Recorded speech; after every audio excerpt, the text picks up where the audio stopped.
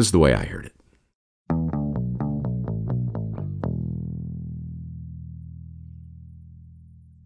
Harry's daughter was 20 years old when Bill came to visit her at the family ranch. Bill was not the first bachelor who hoped to win her father's approval, but he was perhaps the most eligible. Handsome, brilliant, and very much his own man, Bill believed that Harry's daughter would make an excellent wife and planned on proposing after he graduated from Stanford. All he had to do now was convince Harry that he was a good match for his little girl, a challenge that would require him to swallow a mouthful of bull testicles. To be clear, the testicles in question were no longer attached to their rightful owner. Harry had removed them moments earlier with something called the emasculator, a terrifying tool perfectly named for its intended purpose. "Good Lord," said Bill. "Isn't that painful?" "I suspect it is," said Harry, "but it's over right quick, and it's for the best." Harry tossed the severed testicles toward his daughter, who caught them in midair and dropped them into an orange bucket. Bill was not inclined to judge, but the emasculator was a lot to digest, as was the sight of Harry's daughter happily assisting her father. "For the best," he said. "How can this be for the best?" "Well, for starters," said Harry, "it cures aggression.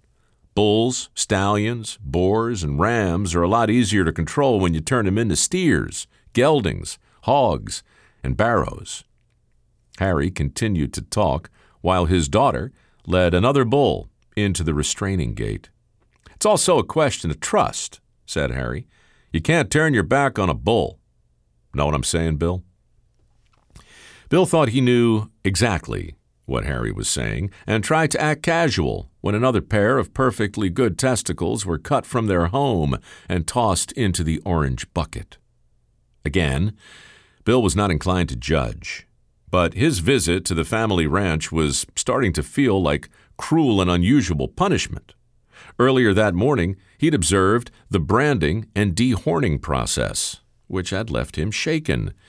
But neither of those procedures had prepared him for the sight of his future wife tugging on bull scrotums so Daddy could swoop in with the emasculator and turn them into steers. I mean, really, how much weirder could this day get? As if to answer that very question, Harry pulled an ice pick from his tool belt and harpooned several testicles from the orange bucket. "Come over here, Bill. I got a treat for you."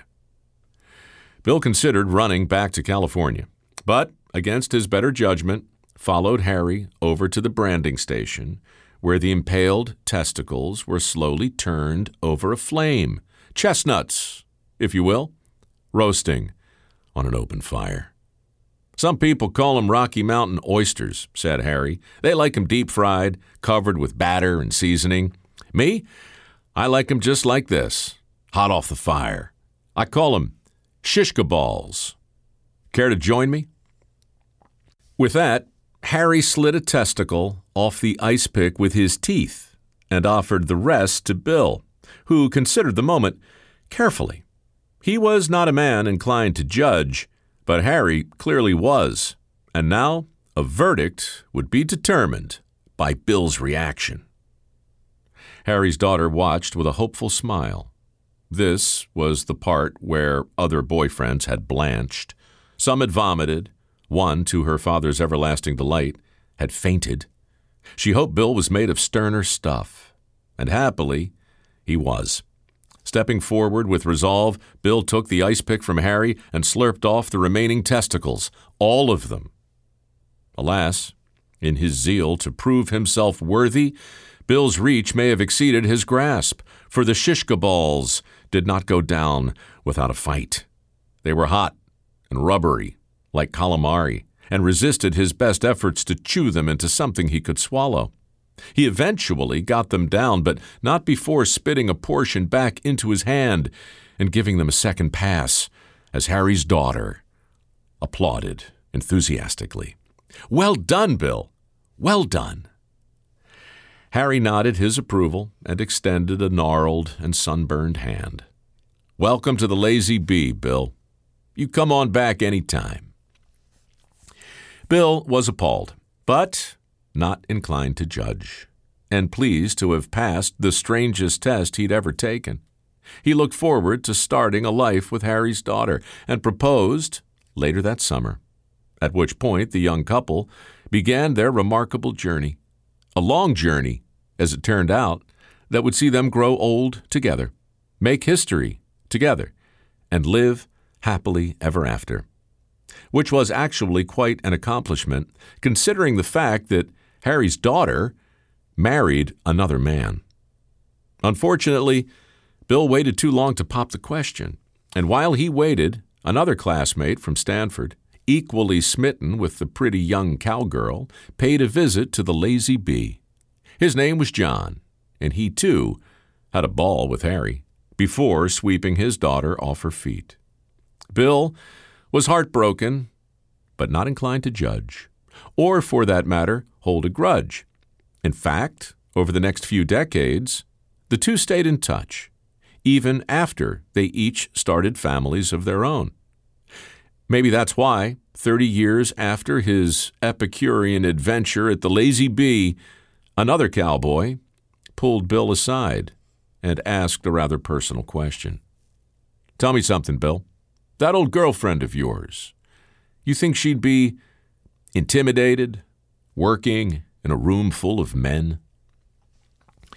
Bill tried not to laugh as he recalled the way Harry's daughter had tugged on the scrotums of all those bulls, prepping them for the emasculator.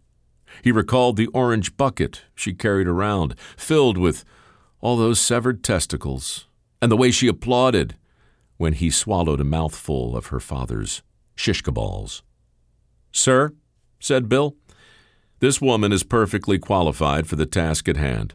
She's fair, she's decisive, and trust me, she is in no way intimidated by the presence of testosterone." And so, in 1981, a cowboy named Ronald Reagan did something no other president had done before. He nominated a candidate without testicles, a genuine cowgirl who shattered the glass ceiling of the ultimate boys' club when she took her rightful place among 8 old bulls, one of whom just happened to be Bill, the old boyfriend who came to her daddy's ranch to be weighed and measured all those years ago. The same old boyfriend who was not inclined to judge, even though he became famous for doing so. Chief Justice William Rehnquist, who once proposed to Harry Day's only daughter. Supreme Court Justice Sandra Day O'Connor. 2 sweethearts who didn't make it as husband and wife, but grew old together anyway, working side by side on America's highest court, where they were careful to never bite off more than they could chew. Anyway, that's the way I heard it.